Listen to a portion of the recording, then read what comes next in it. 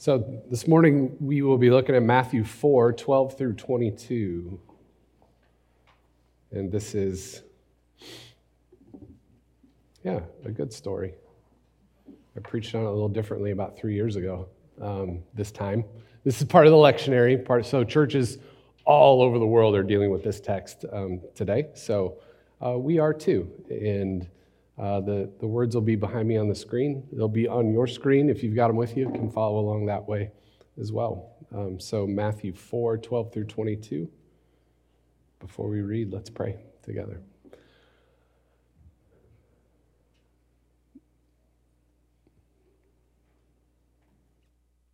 God, once again, as we open up this book, we pray that you would open us up. Holy Spirit, that you would do whatever it is you do, however it is you do it. Opening our hearts, our minds, helping us to connect with you. Give us eyes that see, give us ears that hear your voice. In Jesus' name, amen. So when Jesus heard that John the Baptist had been put in prison, he withdrew to Galilee. Leaving Nazareth, he went and lived in Capernaum, which was by the lake in the area of Zebulun and Naphtali, to fulfill what was said through the prophet Isaiah. Land of Zebulun and land of Naphtali, the way of the sea beyond the Jordan, Galilee of the Gentiles, the people living in darkness have seen a great light. On those living in the land of the shadow of death, a light has dawned. From that time on, Jesus began to preach, "Repent, for the kingdom of heaven has come near."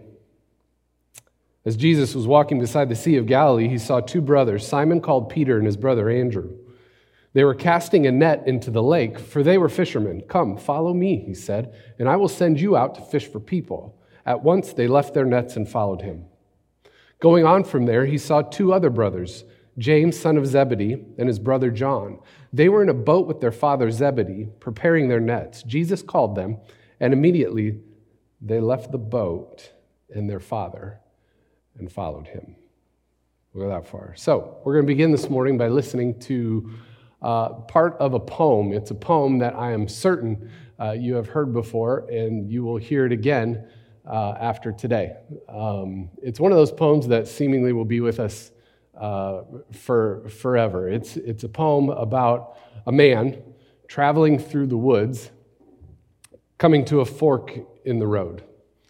Right? He looks at one, then he looks at the other, and it seems as though one of the roads has a better reputation than the other one because it's been traveled a lot, like it's well traveled. Right? So he thinks about his decision. He's got a decision to make. Which road? Which way do I go? Then the poem, "The Road Not Taken" by Robert Frost, ends like this. "I shall be telling this with a sigh, somewhere ages and ages hence. Two roads diverged in a wood, and I took the one less traveled by, and that has made all the difference. I took the road less traveled by, and that has made all the difference." So the scripture we read just a few moments ago begins when a man leaves his home one day. It begins an adventure. He essentially takes the road less traveled. And in the story, it's such a small little detail that we might actually miss it if we're not paying attention, because Matthew doesn't really make a big deal out of it, but it's there. He simply writes, "When Jesus heard that John had been put in prison, he returned to Galilee, leaving Nazareth. Leaving Nazareth, he went and lived in Capernaum, which was by the sea." He left Nazareth. He left. He up and left. Something happened inside of him that caused him to pack up his stuff and leave home. Think about that for a moment. A young man about 30 years old, right, who works in a carpenter's shop, who's responsible for the care of his widowed mother and younger brothers and sisters, announces one day that he's leaving.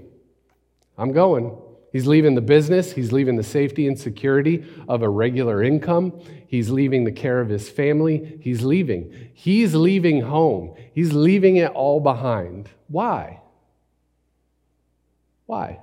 What causes a young man like that to drastically alter his life, shake things up so big, and take on a new mission, take on a whole new purpose in his life? Well, maybe for Jesus, he remembered his baptism, which we talked about last week.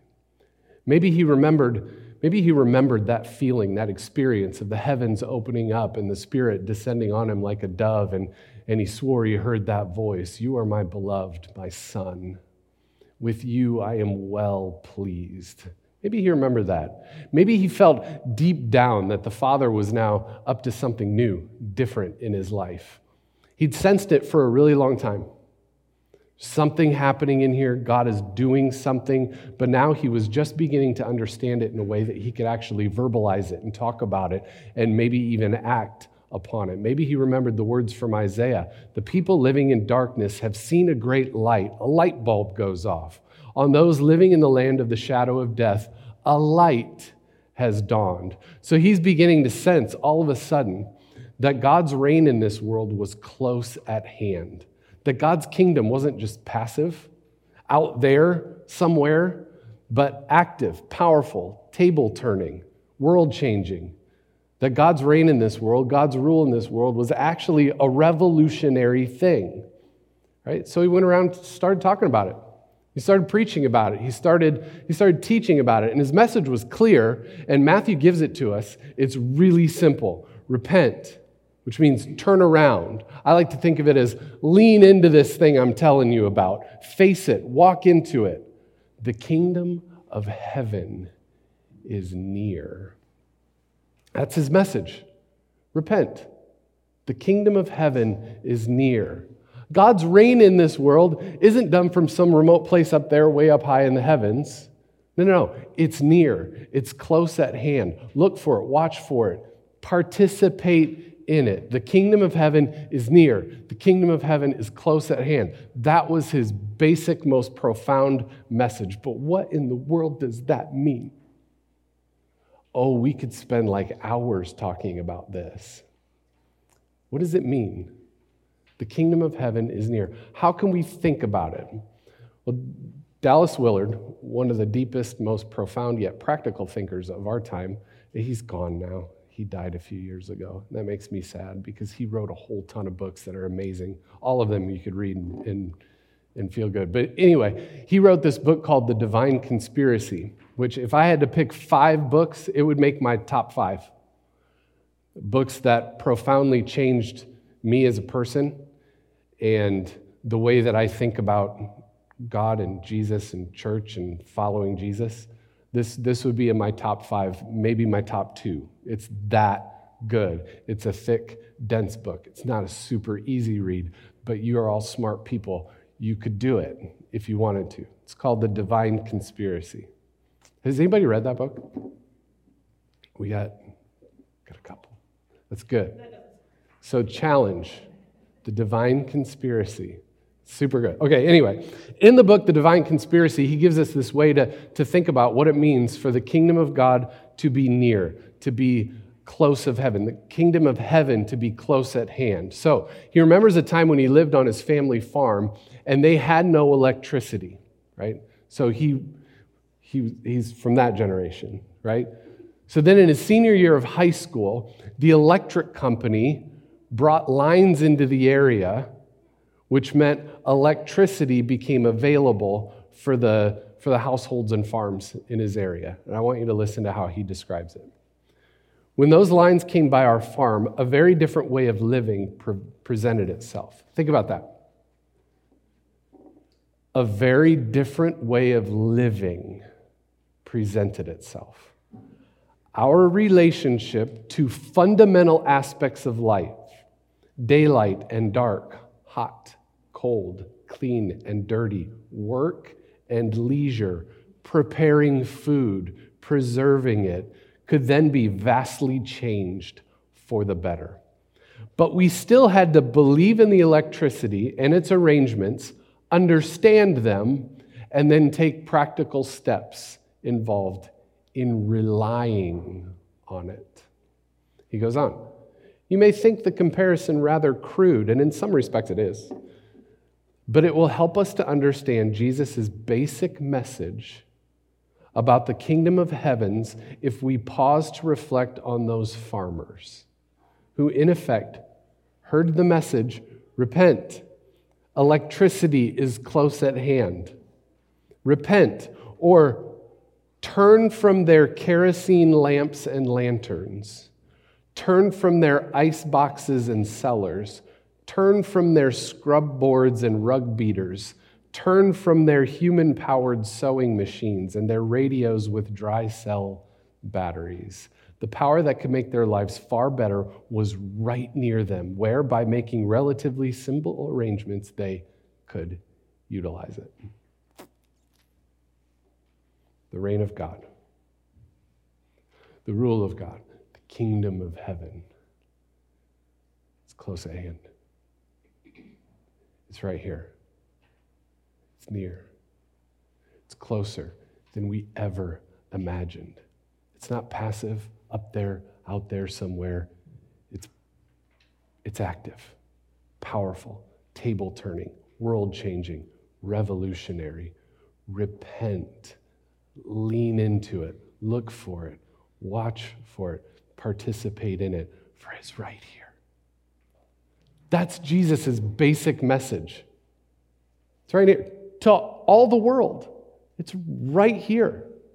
Lean into it. Then he goes on and he wants to invite other people into it.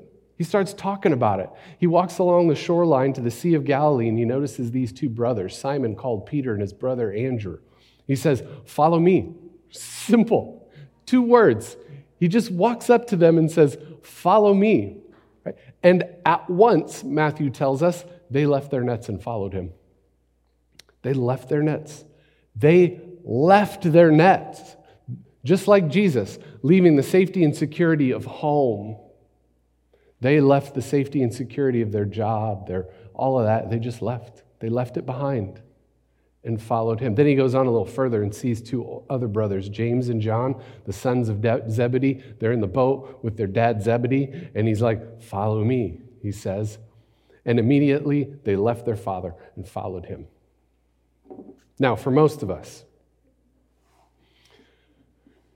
it didn't happen like that, right? For most of us, for those of us here in this place that believe, it didn't happen exactly like that. Most of us came to be who we are and where we are through this long process of discernment and wondering and struggling. Faith and God's calling on our lives didn't just suddenly appear out of nowhere, right? For most of us, our faith and our calling in life and who we think God wants us to be and is calling to be, it was a bit more complex than just follow me. And they left their nets and followed him, right? But at some point, we decided to believe, right? Now, for us rational people, how many of us would consider ourselves to be rational people? For us rational people, so that's nearly all of us. That's good.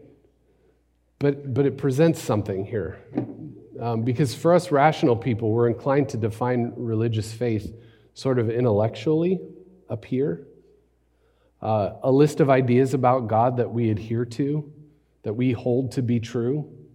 And faith is like a certain set of beliefs and an adherence to certain creeds, certain confessions, right? Because this makes things a lot more easy, way easier. It makes things a lot more neat and a lot more tidy and a lot less messy, right? Because if that's all that faith is, a list of ideas about God, a list of creeds and confessions that we adhere to, then it makes it really easy to distinguish between who's in and who's not in, who's out. It makes it really easy for us to distinguish who's going to make the final cut when all is said and done on this earth for all of us. You know, that day that when we all die, we know who's going where and how that's all going to work out. If that's all that faith is, we can sort of have a great grand old time just sort of sitting around and arguing about whose set of beliefs are better and more true and more right and whose isn't. right? And the church has been really good at spending its time doing that for the past 2,000 years and not getting as much done in this world as we probably could, because we're sitting around arguing about who's right and who's wrong about all sorts of different things, and it gets really frustrating. Not that that stuff isn't important. I think it's really important. And adherence to a set of creeds and confessions, I think, is vitally important, because what we believe about God and who God is central to our faith. Like, if I didn't believe that, then I wouldn't be here. I make a living thinking, learning, talking, teaching about this kind of stuff. So yeah, it's important. And look, we're connected with the Reformed Church in America. And if you grew up in the Reformed Church or around Reformed people, then you know without a shadow of a doubt that we're supposed to love God with all our mind. Like, we have the best ideas about God. And we're proud of it, and we will let you know. I'll never forget growing up in the church and sitting in Sunday school and memorizing and reciting to one another questions and answers to the Heidelberg Catechism. How many of you know what the Heidelberg Catechism even is? Okay, that's about half, maybe, right? Some of you remember doing that, right? But I think we all need to remember, I think this is so important. I think we all need to remember that the whole thing began not with a set of beliefs to adhere to, not with a list of ideas about God that we needed to believe in order to be in. The whole thing, somewhere along the line, that's what we were taught. That's what we were given. That faith is about believing the right things about God and the Bible and the world. And if you believe those things, welcome to the club. I think it would do, especially Jesus people in the West, I think it would be very important for us to remember that the whole deal started not with a set of beliefs to adhere to, not with a creed. The whole thing began with an invitation. Follow me. Follow me. Jesus walks by these 4 fisher people, and he says to them, come, follow me, and I'll make you fish for people. Follow me. Notice Jesus' invitation. The whole thing began not with a listen to me, not with a believe in me. The whole thing began not with a bow down and worship me. The whole thing began not with a, hey, let's take a course in systematic theology and I'll give you all the things you need to believe about God in order for you to be a part of this thing that I'm about to do. No. The whole thing began with Jesus saying, follow me. Come, follow me. Faith begins by walking. Not believing. Faith begins by walking.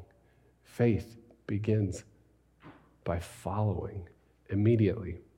These 4 men left what they were doing and followed him. They left. They left what they were doing. Okay, I didn't plan on doing this, but all of a sudden I'm going to do this. This is scary. This isn't part of my message. I've had to do that.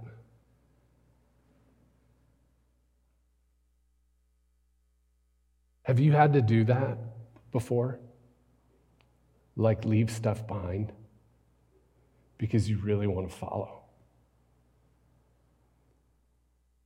I've had to leave certain beliefs behind. As I've tried my best to follow, I've had to leave certain beliefs behind. Beliefs that were given to me by good and beautiful and bright people who wanted nothing but the best for me in my life, in my faith journey. And at the time, it wound up being really good, but as I followed, I realized that some of those beliefs just didn't fit where Jesus was going anymore. As I learned more about the world and how things work, and I learned from people who were different from me, I had to leave some things behind, some beliefs about God, especially some beliefs about the Bible and what it is. I've had to leave some of that stuff behind, and that's hard and it's scary. Oh, but it's so good. Is there anything you need to leave behind? Is there anything you're wondering about maybe you need to leave behind?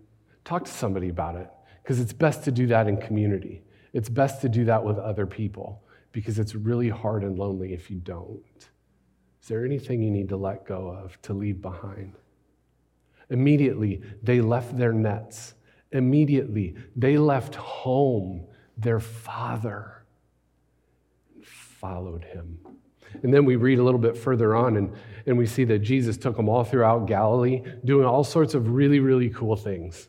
Right? He immediately got busy walking, teaching in the synagogues, curing diseases, teaching people about the kingdom of heaven, associating with people that he wasn't supposed to associate with, embracing the people that nobody else would embrace, including them in his little circle of friends and his movement. Right? Jesus was a walking prophet, a walking representative and spokesman for the Father, and his disciples were going to have to keep moving too, leaving more things behind if they were going to keep up with their new master. Right? So friends, to follow Jesus is to accept this invitation with passion and purpose. It's to set a course in the direction of Jesus. It might not require walking anywhere, but it does demand the investment of your whole heart, soul, mind, and strength. And look, this doesn't mean you have to give up your career and go to seminary. Like, you don't have to do that. Because, and I think we all know this, God calls us within the context of our everyday, ordinary lives. Like, not necessarily when we're being all religious-y and we're singing Jesus songs and we're praying. I believe God calls us while we're at our nets. These dudes were at work. They were working. They were at the place where they spend most of their time living their lives. So God calls us in the places where we spend most of our time. He says, follow me here. And for most of us, that's at work, that's at school, and at home. And let me tell you what this doesn't mean. God calls us to follow him when we're out there, where we spend most of our time. Now, let me tell you what this doesn't mean, because for some reason, a lot of us feel like this is what it means. This is what it doesn't mean. We don't have to be like Christian nags out there in the world, like constantly criticizing what everyone else is doing. Like, we don't have to be the Jesus police.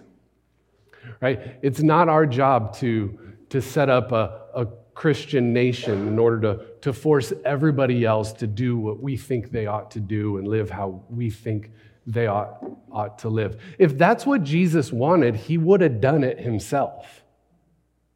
Like, he would have become king. He would have taken the throne. God in the flesh would have figured out a way to push the Romans out of Israel so that they could set up their kingdom like everyone wanted him to. If God wanted that, he would have done it himself when he had the chance and he was walking around on this planet. Right? So if that's not what it looks like, well, what does it look like then? Well, what did Jesus do? He did things subversively. He did things underneath the surface. He lived his life. He included the people who were excluded. He healed people who were broken. He put people's lives back together again. He gave people light and love and life again. But he did it underneath the surface, subversively. It wasn't this top-down, powerful, you have to live like this kind of a thing. That's not how Jesus worked. Listen to Dallas Willard. He says, this is how we do it.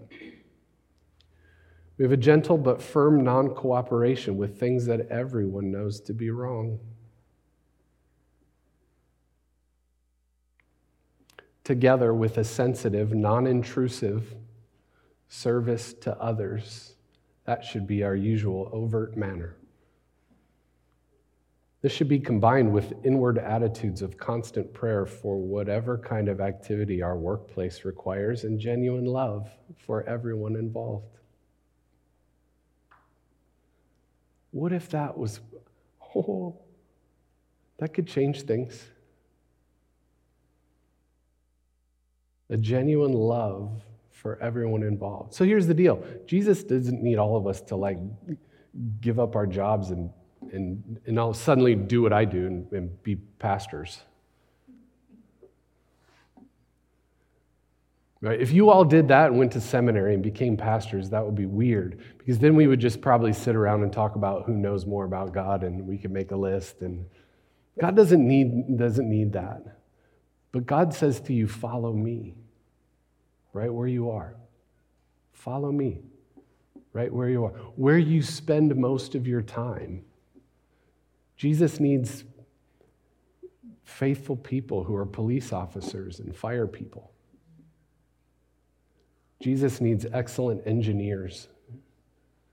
Jesus needs caring school teachers now more than ever in these unprecedented times. Jesus needs caring school teachers and amazing professors, loving parents, gentle salespeople, honorable retail workers, fantastic farmers. Jesus needs all sorts of people. Jesus needs you to follow him wherever you are.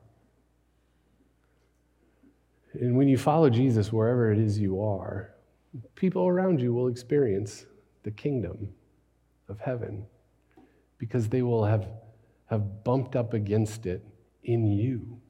The kingdom of heaven will have come in you and through you.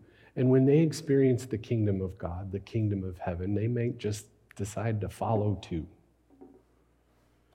I shall be telling this with a sigh. Somewhere ages and ages hence, 2 roads diverged in a wood, and I took the one less traveled by. And that has made all the difference. Let's pray.